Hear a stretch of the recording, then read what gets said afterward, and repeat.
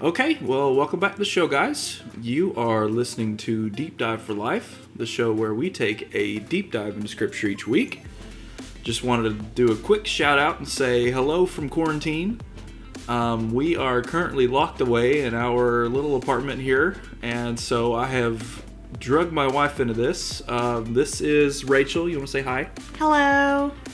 She is my lovely wife. And hopefully our cat doesn't jump into the podcast sometime, but, you know, she likes to mess with things, so we'll see what happens. So this week we are starting a new segment for the podcast called Parable Ponderings. It kind of sounds like a Jeopardy category, to be honest, but we are going to be looking at some of the parables of Jesus, and hopefully we'll be making our way down the list. I have a pretty extensive list here of all of the parables Jesus talked about in his ministry. And so we are going to be going down the list one by one, just kind of giving our thoughts on what each parable meant, what it could mean, or even just what it means to us. And we'll go from there. All right, let's get started. We're going to be starting off in Matthew 13, which for those of you who know is the parable of the sower. I feel like this is a really good starting point for parables because this is one that Jesus actually explains after he says it. And he kind of explains why it is an important parable. And even some people have said that if you don't understand this parable, you will not understand any of the other parables. So I figured this would be a good place for us to start. And then we can move on from there. So if you wouldn't mind reading off from Matthew 13 for us. All right, so this is Matthew 13, 1 through 23. That same day, Jesus went out of the house and sat by the lake. Such large crowds gathered around him that he got into a boat and sat in it, while all the people stood on the shore. Then he told them many things in parables, saying, A farmer went out to sow his seed. As he was scattering the seed, some fell along the path, and the birds came and ate it up. Some fell on rocky places where it did not have much soil. It sprang up quickly because the soil was shallow. But when the sun came up, the plants were scorched, and they withered because they had no root. Other seed fell among thorns, which grew up and choked the plants. Still, other seed fell on good soil, where it produced a crop, 100, 60, or 30 times what was sown. Whoever has ears, let him hear. The disciples came to him and asked, Why do you speak to the people in parables? He replied, Because the knowledge of the secrets of the kingdom of heaven has been given to you, but not to them. Whoever has will be given more, and they will have an abundance. Whoever does not have, even what they have will be taken from them. This is why I speak to you in parables. Though seeing, they do not see. Though hearing, they do not hear or understand. In them is fulfilled the prophecy of Isaiah. You will be ever hearing, but never understanding. You will be ever seeing, but never perceiving. For this people's heart has become calloused. They hardly hear with their ears, and they have closed their eyes. Otherwise, they might see with their eyes, hear with their ears, understand with their hearts, and turn, and I would heal them. But blessed are your eyes, because they see, and your ears, because they hear. For truly I tell you, many prophets and righteous people longed to see what you see, but did not see it, and to hear what you hear, but did not hear it. Listen then to what the parable of the sower means. When anyone hears the message about the kingdom and does not understand it, the evil one comes and snatches away what was sown in their heart. This is the seed sown along the path. The seed falling on rocky ground refers to someone who hears the word and at once receives it with joy. But since they have no root, they last only a short time. When trouble or persecution comes because of the word, they quickly fall away. The seed falling among the thorns refers to someone who hears the word, but the worries of this life and the deceitfulness of wealth choke the word, making it unfruitful. But the seed falling on good soil refers to someone who hears the word and understands it. This is the one who produces a crop yielding 100, 60, or 30 times what was sown. Okay, so let's go back to the beginning of that parable that was so gratefully read by Rachel here. You can tell she's a teacher. The voice inflection gives it away. Yeah. So enthusiastic. There's a lot of seeds that is thrown into different types of soil, or maybe just 4 different locations. It's not really all soil here. But he says that the farmer goes out to sow his seed, and when he scattered his seed, some fell along the path, and then the birds came and ate it up. So what would that look like in real life? Someone who is not rooted, or maybe someone who's just going along with the touchy-feely nature of the gospel, maybe? Like, they're in it for the emotions and the goosebumps. I almost picture it as people who go to, like, a youth camp or, some big rally, and they hear, I'm not saying that's always a watered-down gospel, but sometimes it is a little touchy-feely. Yeah. And they don't have that foundation. It can be a little prosperity-y. Yeah, sometimes it is. And they just go to these events, and, I was that way as a kid, too, so I can totally relate. But they go to these events, and they're like, yes, I heard about Jesus. I'm on fire for him. And then 2 weeks later, because they have no root, they don't have, either no one has reached out to them to disciple them, or they just don't really have a desire after that week, but they plummet after that. Yeah. So in the parable, it says that the seed is thrown along the path, and then the birds come up and eat it. So I almost picture it like, okay, I'm just going to throw it here. Hopefully it goes somewhere, but then something else comes and grabs it up. So with these kids going to camp, not saying there's anything wrong with camp. I was saved out of youth camp, and I'm very grateful for that. But I am saying there are lots of kids. Sometimes there are lots of adults that go to these events, and it drops right after that, and other things come in and swoop up their hearts in a way, and you know, that seed never even has a chance to grow those roots. And I would even go a step farther than that, because this parable is also meant to encourage the sowers. For those of us who are sowing the gospel, because we see that, hey, it's okay that some of it doesn't take purchase. Does that make sense? Yeah, and I think that's so important. I mean, I know for me, for several years, I've worked in ministry settings to where I've gone to events, and I've been the one to share the gospel to large groups of people. And sometimes it is very discouraging when you walk away and you're like, did I make an impact? Like, what was that even worth the time? Yeah. And that's awful to even say out loud, but at the same time, that's just the reality of it. Ministry is messy. Church is messy. Yeah. Jesus never said it was going to be easy. In fact, he said it was going to be hard. But it is an encouragement just to know it's not up to us. Yeah. We don't save other people. God's the one that does the saving. Yeah. But we just have to be obedient in a sense to try to scatter that seeds. But I think it's also kind of a warning too, just thinking back to what I just said about how sometimes these people, they go to events and they get saved, but they are like the seeds going onto that path or the rocky path or, some of those other bad places. Sometimes no one ever comes to give the seed the nourishment it needs.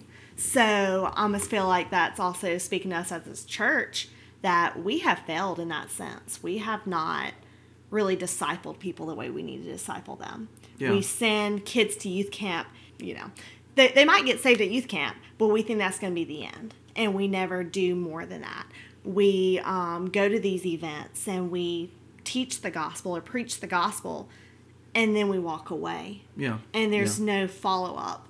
I think there's another layer here where when kids go to these camps, I used to love going to summer camp because it was this loud worship band, and we were in this outdoor stadium-like setting, and we could just, scream your heart out and you wouldn't hear a thing. Like, it was just totally loud and irresponsible, and probably, we probably would have gotten yelled at. But, you have that type of experience at summer camp, right? You have this huge, awe-inspiring, like I said, like goosebumpy experience where you're like, wow, worship can be like this all the time. And then you go to regular church on Sunday. And sometimes it's not that way. And sometimes it's not that way. I mean, that's just the nature of it, though. I'm not bashing churches or anything like that, but that's just, we don't go to church in an outdoor setting. We go to a traditional church. So it's obviously not going to be the same experience. Like you go to a elevation worship concert. I guess they call it an experience, but you go to an elevation worship concert and it sounds a certain way, and then you go back to a traditional church service and it sounds a different way, and you're kind of thinking, hey, this is what I wanted and this is what I'm getting. Does that make sense? So it's a different experience at camp from in a regular church service. And I'm not saying that either of that's wrong. You need both. Like, you need to have the awe-inspiring services and the everyday services. I mean, you need both. But I feel like a lot of kids go to camp and it creates a certain experience for them, and then they go home. It's kind of scattered on the path here. It's weak because they're going to be expecting the same result over and over again, but then it's not going to be there for them. Does that make sense? Yeah, so I think that goes back to, giving them some sort of nourishment some other way. So when we face circumstances like that, when a kid or an adult or somebody goes to this event, they get saved, that's awesome, but their seed is scattered on the path. They don't have that root. How can we as the church make sure that birds, per se, don't come and eat them up? How can we make sure that they receive the spiritual nourishment that they need to be able to go into that good soil and hear God's word and grow in it? If I was to answer that question, I would probably phrase it as, well, then we need to, A, know what kind of experience they're having. Because, I mean, how else can we follow up with them later about it if we don't know what they're doing? And then, B, we need to, like you said, I mean, how do you keep birds from snatching them up? You need to give them the nourishment. I mean, that should be the focus, is giving them the follow-up, the nourishment, the fertilizer in this sense, to help it grow. And if nothing else, then just to protect them from the birds. Like, that's a whole nother level. I'm even picturing it as like somebody picking up the seeds and like putting them into a little pot, some good soil. Yes. So I'm wondering too if, when we notice things like that, like when we hear reports, a lot of churches, they have the youth come up in front of the church after youth camp and they'll talk about their week.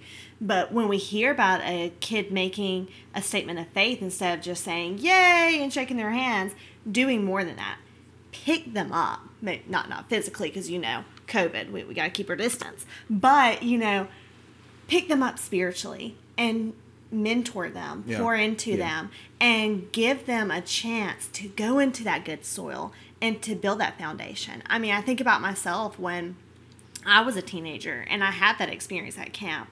Somebody was able to pick me up in a sense and mentor me. And I know that I am where I'm at today because of that mentorship. And I do think that's the thing that, it's not an old problem, but it is a problem in the Big C church, is we have a lack of mentorship.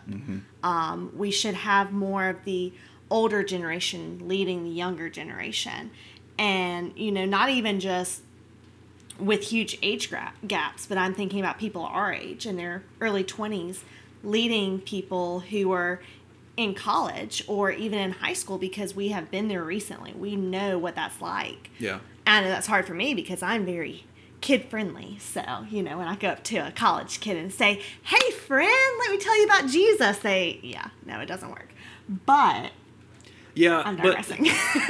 but this also goes both ways. It does. Whereas the older generation needs to be mentoring down, I guess that's a weird way of saying it. Hopefully you get what I mean. But instead of the older generation mentoring down, we also have to have the younger generation mentoring up. Yes. It should be a give-take. Yes. There needs to be a like you said, a relationship there. I mean, relationships go both ways. No, I agree. Mentoring is just something that should be a two-way thing. Yeah. This past summer, I did a study on mentoring and what the Bible has to say with mentoring, and it talks a lot about how it's like somebody pouring into somebody so that they can pour into somebody else. But also, most of the time, the mentor gets something out of the mentee. Like, it has to be a relationship. It has to be a give-take relationship where both are giving something. Sometimes it's going to be hard. Mentoring is messy. I mean, I think everything, and if we're being real, everything in ministry, everything within the church is going to be messy because we are messy people. But, God loves us in our messiness, and He can use us. Well, also, if we're just talking about mentorship here, one of the best ways to learn about a subject is to try to teach it. Yes. Because in order to teach a subject, you have to know a lot more about the subject than just surface value. Yeah. Because otherwise, if you just try to go up there and, like, I have done this before, it does not work well. Like, go up to make a presentation in front of a group and you have like a note card and you're just reading straight off the note card. It doesn't work. You're not getting anybody's attention. I mean, it's just like the next bit of the parable we'll get into where it's shallow soul. I mean, it's boring. Yeah. This is boring. So kind of the blessing of mentorship is that person kind of needs to know a little bit of something of what they're going to be mentoring about first. Mm-hmm. Or if nothing else, then this is a opportunity for you to learn while you're mentoring. Because, of course, when I said that you have to know something about mentoring, a lot of people would assume that you have to know a lot before you start mentoring. But that's not the truth. Yeah. Like, I think one of the best mentoring experiences you can have is when you're mentoring somebody while somebody's mentoring you in a way. Yes. It's almost like, let's imagine I'm mentoring a teenager at this time. Then I would hope that there's somebody else mentoring me and pouring into me. Mm-hmm. Otherwise, I'm going to become drained. Mm-hmm. And that sounds very selfish, but at the same time, we have to remember that we are human. Yeah. But not only that, there might come up an issue with my mentee to where I could, in confidentiality, go to my mentor and say, hey, this situation's come up. How can I help this person that I'm pouring into? Yeah. And I mean, that's the way that God has really set it up. If you look through Scripture, typically when there is a mentoring relationship, there is somebody else pouring into that person. Yeah, yeah. So I think about Paul and Timothy in the church. So, like in 1st and 2nd Timothy, when Paul is writing to Timothy, he is mentoring Timothy in that moment. Mm-hmm. But at the same time, he talks about how Timothy is being a mentor and an example to other believers. Mm-hmm. So, it's like Paul is saying, here, let me help you as you help others. We are being blessed so we can bless. Yes. And that's not just financially. No. That's also spiritually, with knowledge, everything. And speaking of knowledge, let's move on to the second part of our parable here. We talked about the seed being scattered onto the path, and the birds came to eat it up. Now, the second part talks about how some of the seed falls on rocky places where it doesn't have much soil, and it springs up quickly because the soil was shallow.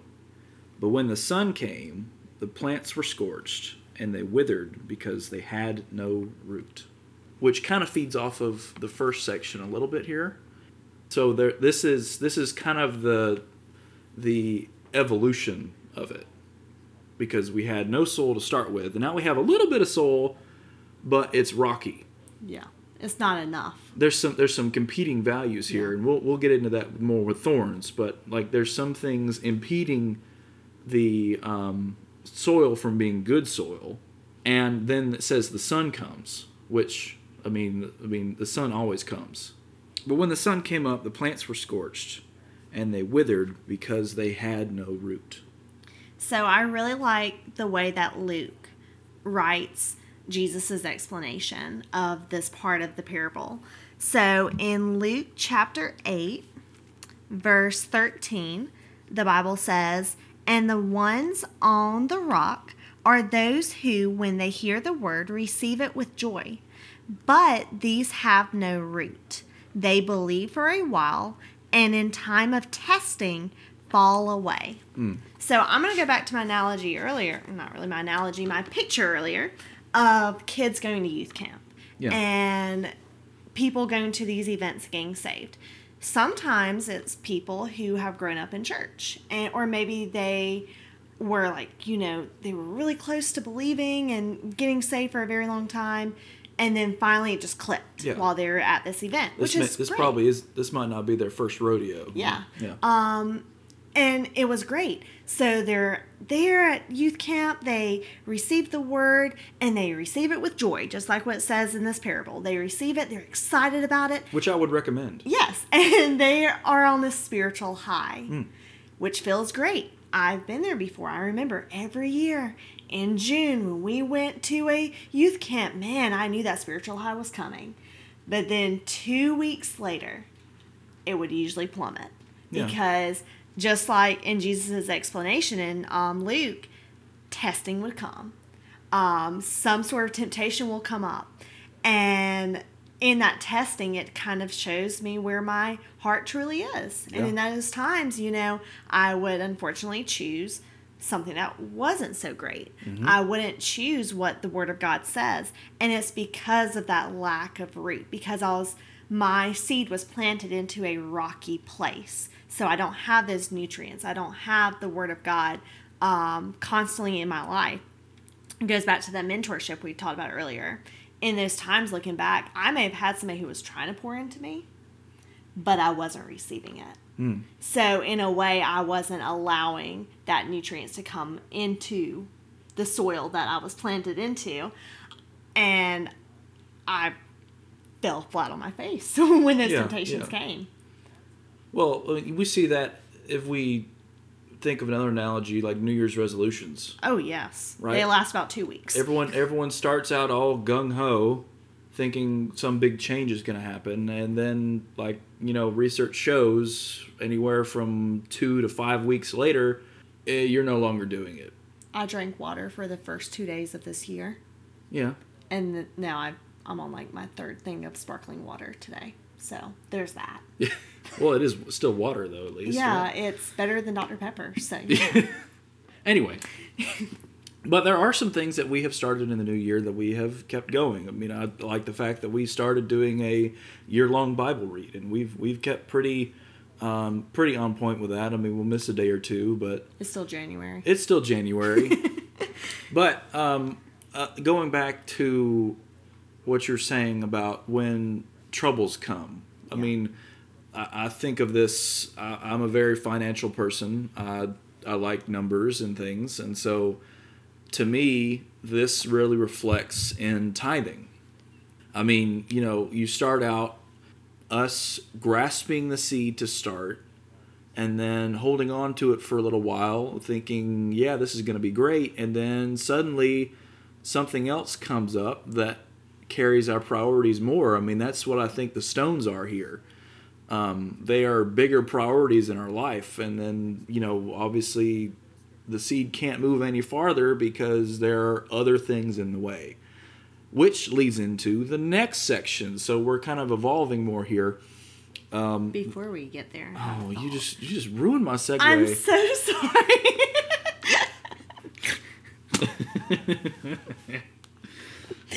When you were talking, I started thinking about, what are some ways that we as a church can help the new believers, people who have that seed that is scattered on the rocky place? How can we help these people who have this new faith that plummets quickly because of these temptations. And then I started thinking about something that I've heard from a few leaders in the church before, that, when we are building these ministries within the church, we don't need to be building cruise ship ministries. Yeah. Instead, we need to build battleship ministries. Yeah. And I feel like, in a way, not to bash any church at all, but just the Big C Church, we have gotten lazy with our ministries. We want to teach all the good things about Christian life, that, you will have joy, and that, good things will come to you. You'll be blessed forever, which is all true. That is all 100% true. You will have joy that you can't explain. You will be blessed in ways. But at the same time, there are going to be hard times. Yeah. In that joy, sometimes your joy is not going to look like someone else's joy. Yeah. Sometimes your joy is going to be, losing your job, but still seeing God's hand in it. Mm-hmm. And it's going to be tough. I mean, there are days that, sometimes, just being real, that I want to walk away from the faith because it would be easier. Yeah. Sometimes we give these new believers... It's a false sense of reality. Yes, false sense of reality. Yeah. That's a better way of saying it. There is hope, but we aren't real with them. Yeah. And I almost feel like we need to cut out all the lovey-dovey stuff in a way. Maybe not completely cut it out, but at least be real. Yeah. And say, yes, this is the best decision you can ever make in your life, but let me show you some ways that you can try to combat against the things that will make you fall. Yeah. Let me show you how to find joy in the hard times. But let me also be real with you and tell you about my hardships in my faith, so that you know that you can come to me when those times do come up. Because I do think sometimes new believers, when they start slipping away, they're afraid to say something.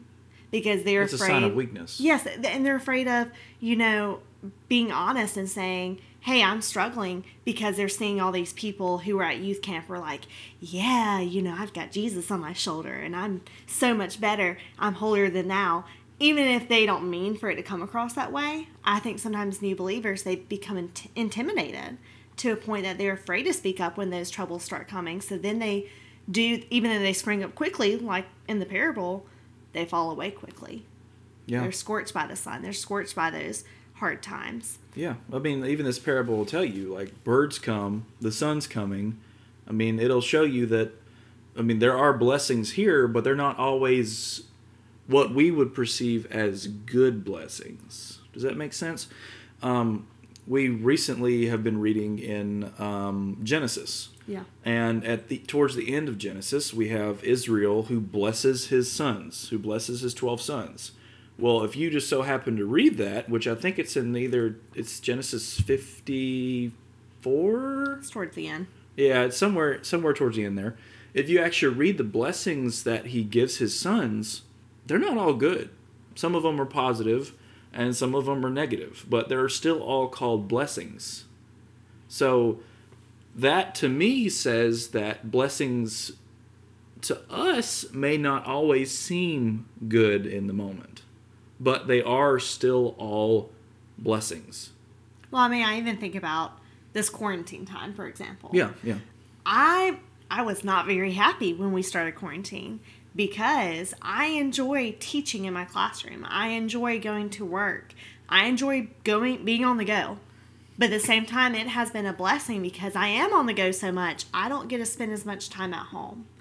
I have been able to relax just a little bit more. I've been able to sleep in a little bit more. So those are things that, even though this has all been a little frustrating to not be able to leave the house, it's also been a time for God to say, hey, Rachel, slow down. So in a way, he's been using this hard time to bless me. And I think that's so important for us to realize as believers, and to just make sure that we also tell these new believers that, your blessings aren't going to always look like blessings. Yeah. It's going to be hard. And like I said earlier, there are going to be days that you want to walk away from the faith. But there is hope. We just have to change your perspective and focus on him. So the third, again, this is an evolution process here. We're kind of going another layer deep here. Other seeds fell among thorns, which grew up and choked the plants. It's a little bit of a scary picture. Yeah, it kind of builds off of which it doesn't tell us what type of soil it is, so we'd imagine that it's good soil, but there are weeds. Yeah. There are thorns that will grow up along with the plant and then choke the plant out.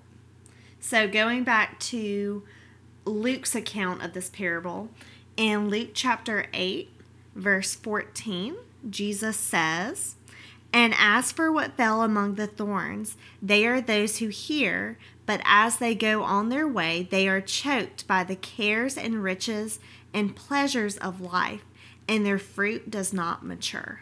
So I'm going back to where it says cares and riches and pleasures of life. You know, those things don't have to be bad. Riches doesn't have to be bad. Cares doesn't have to be bad. Pleasures of life doesn't have to be bad. Those are neutral things. But when we let those things come between us and God, that's when it becomes something bad. Yeah. So I kind of see it as, you know, like you said, the seed may have gone into good soil. Yeah. But there were other things around it that distracted the seed, that took the seed away from what it really needed and choked it, like literally choked it and killed it so that it can't grow, so it can't have those roots. And that's honestly terrifying. Yeah, but I think this may be the most real depiction of modern day Christianity in this parable, though, because you have this seed that goes into potentially really good soil. So we could have had a really great experience, and they're growing, obviously. But then something or someone else comes in and chokes out their belief. Yeah.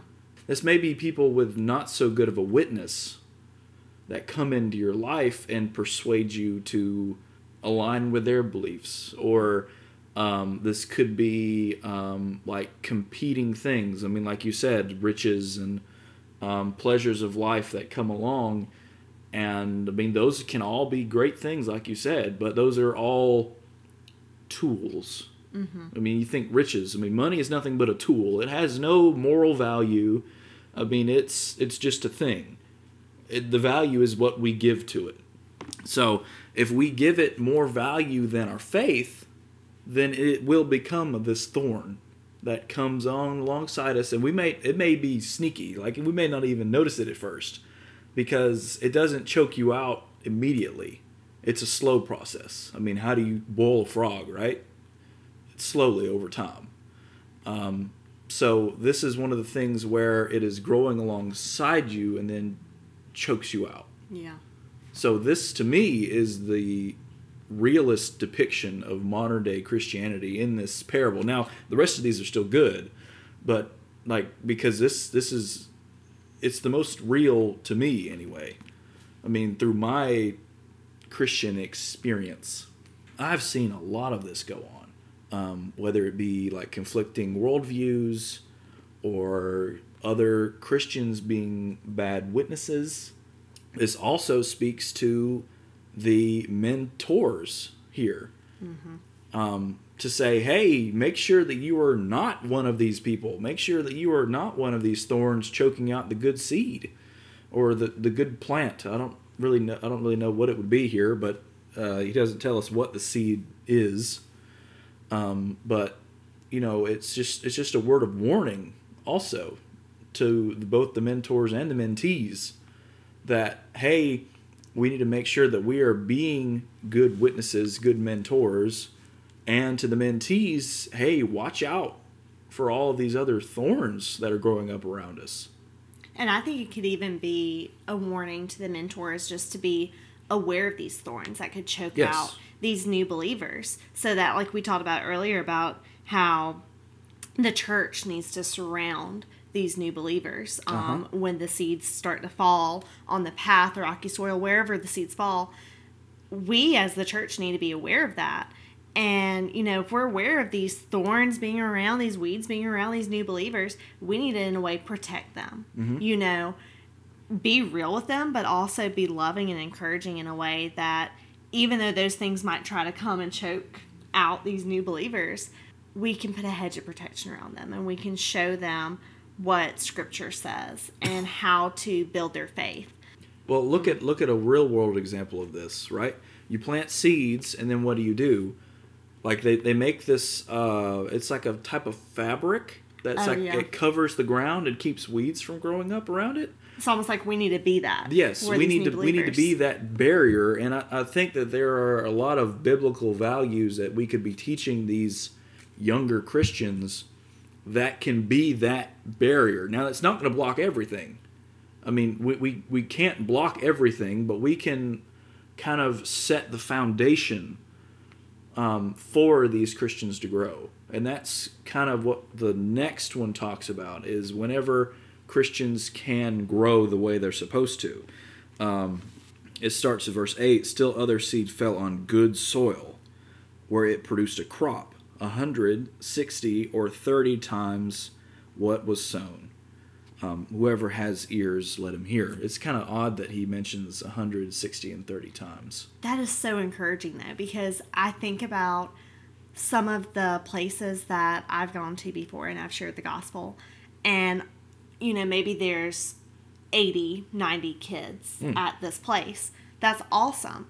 But then only like maybe 1 or 2 respond. And I know through and through in Scripture, God talks about how he will go out to find the one lost sheep. And it's very important that even if one person responds to the gospel, that's amazing. But at the same time, when you go to these places and you share the gospel with that many people and you only see maybe 1 or 2 people respond, it can be exciting, but it can also be a little discouraging, because then you're thinking, I know not everyone in this room is saved. So that's very, sometimes it's like, what did I do wrong? But that's not the case. But also to think, okay, it may just be 1 or 2 people in this moment that are responding, but just imagine, if this seed is falling on good soil, how much of an impact that's going to make. Yeah. Because then, if they receive God's word and they grow and they become strong Christians, then they're going to go out and they're going to go tell others. Yeah. And that's going to plant another seed. And then that seed is going to go into good soil, and that's going to plant another seed, and so forth. And it's just amazing to think. I know a couple of years ago, I met a little girl I led to Christ, maybe 6 or 7 years ago. And I saw her again, it was probably about 2 years ago. But in just a few years between the time that she received the gospel for the first time and the time that I, was able to catch up with her, she was telling me about all these friends at school that she had shared the gospel with. Yeah. So to me, that was such an encouragement to know that even though there are days that I fail miserably, there is this one child who I had the great opportunity of sharing God's love with, who has been able to make an impact on others with the same gospel. Mm-hmm. So that's just so encouraging to me that, even if it's just one seed that falls on good soil, man, it can produce such an amazing thing. It can grow into something so much greater than we could ever imagine. Yeah, like we said earlier, this is also an encouragement for the sowers. Yeah. Because whereas there is the chance that the seed can fall on bad soil or bad ground or however you want to say it, there is still the possibility that it falls into good soil and that it can be nurtured and it can grow from there. And then they can, in turn, sow seeds themselves and repeat the process. I mean, this is kind of the original multi-level marketing scheme here. I mean, we are called to be disciples, to make disciples, right? Think about one of the songs that we sing with our kids in the summer, Itty Bitty Seeds. And I won't sing, but the lyrics just say, the word of God is like itty bitty seeds scattered all around. You've got some in the road, some in the weeds, but everywhere you look, you've got itty bitty seeds. And the song's kind of silly, but at the same time, it does have some truth in it. Later on in the song, in another verse, it says the word of God is like big honking trees.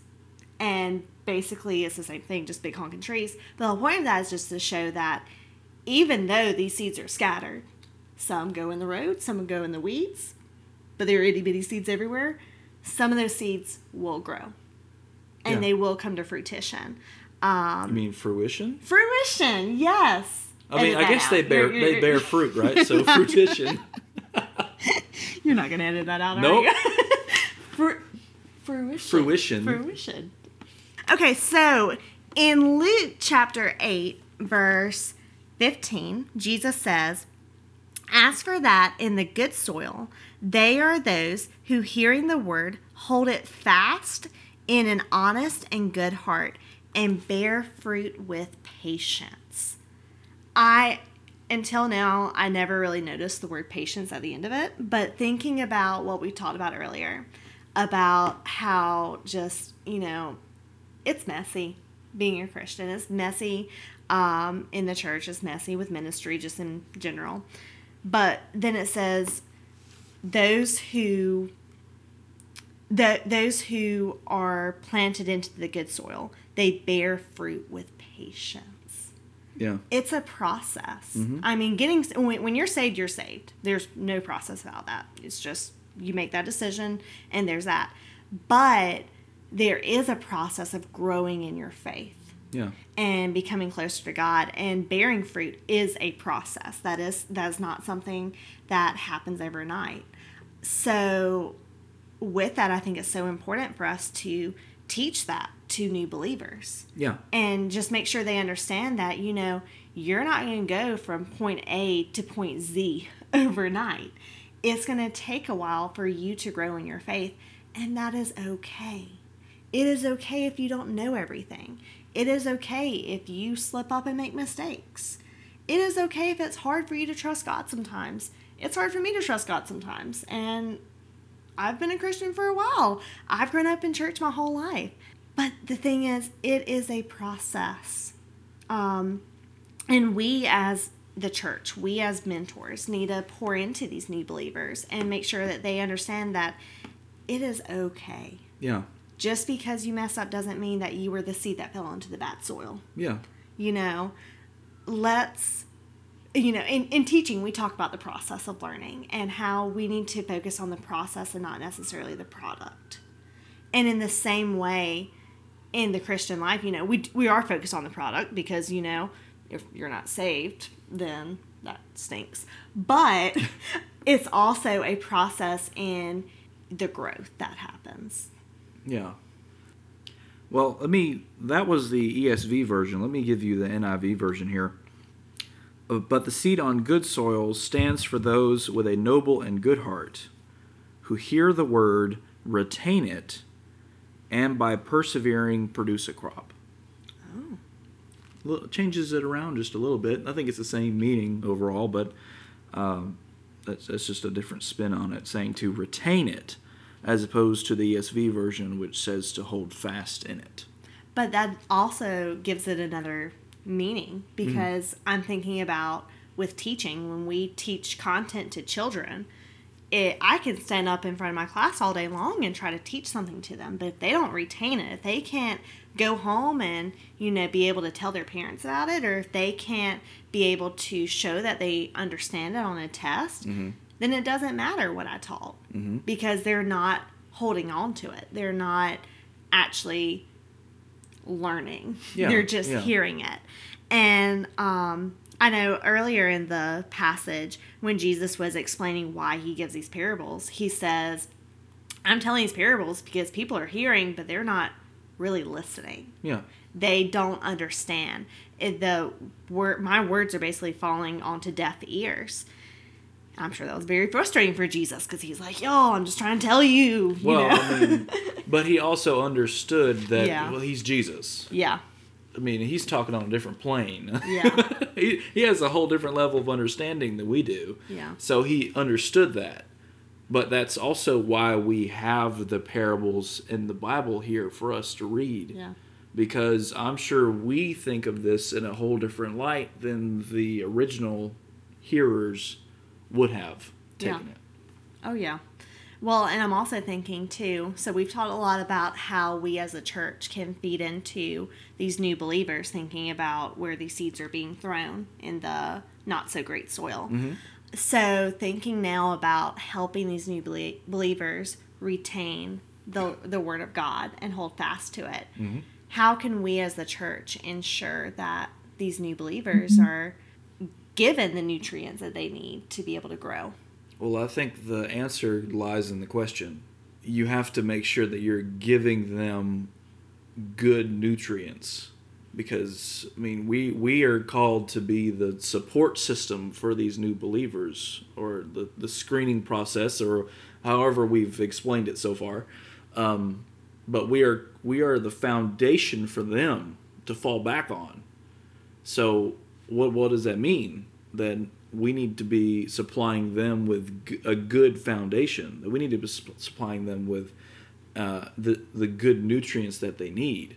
Does that make sense? Yeah, I'm thinking back to the analogy you used earlier about, when you want to protect a plant from weeds, you put that weird little sheet thing over it. I don't know what it's called. I obviously do not have a green thumb. But anyway, that is like giving a battleship ministry versus a cruise ship ministry. We want to supply these new believers with things that they can use to guard against these things, guard against temptations and troubles and anything that may want to choke them out, using the words from the parable, or or draw them away from the Word of God. Because if I haven't said it enough, I'll say it again. Being a Christian is hard, and we need to make sure that we are helping these new believers, especially today, in today's times. So we've kind of given a bit of an overview of this parable, a bit of a talk about this parable, a bit of a parable pondering, if you will, about what this parable means to us, what it could mean in general. We've looked at a bunch of different themes today just from this one little section of scripture here. So you can kind of see what we're trying to accomplish here is to encourage discussion about these parables, to encourage discernment about these things, to encourage discipleship about these things, because we are called to be sowers, but then at the same time we are called to be the foundation for those we sow to. You've been listening to Deep Dive for Life. Thank you so much for tuning into our show this week. We'll be back next week with another bit of scripture to dive into. Remember to reach out to us at deepdiveforlife@gmail.com with any questions you may have for us to cover in the show. Thanks again, and remember to keep diving, friends.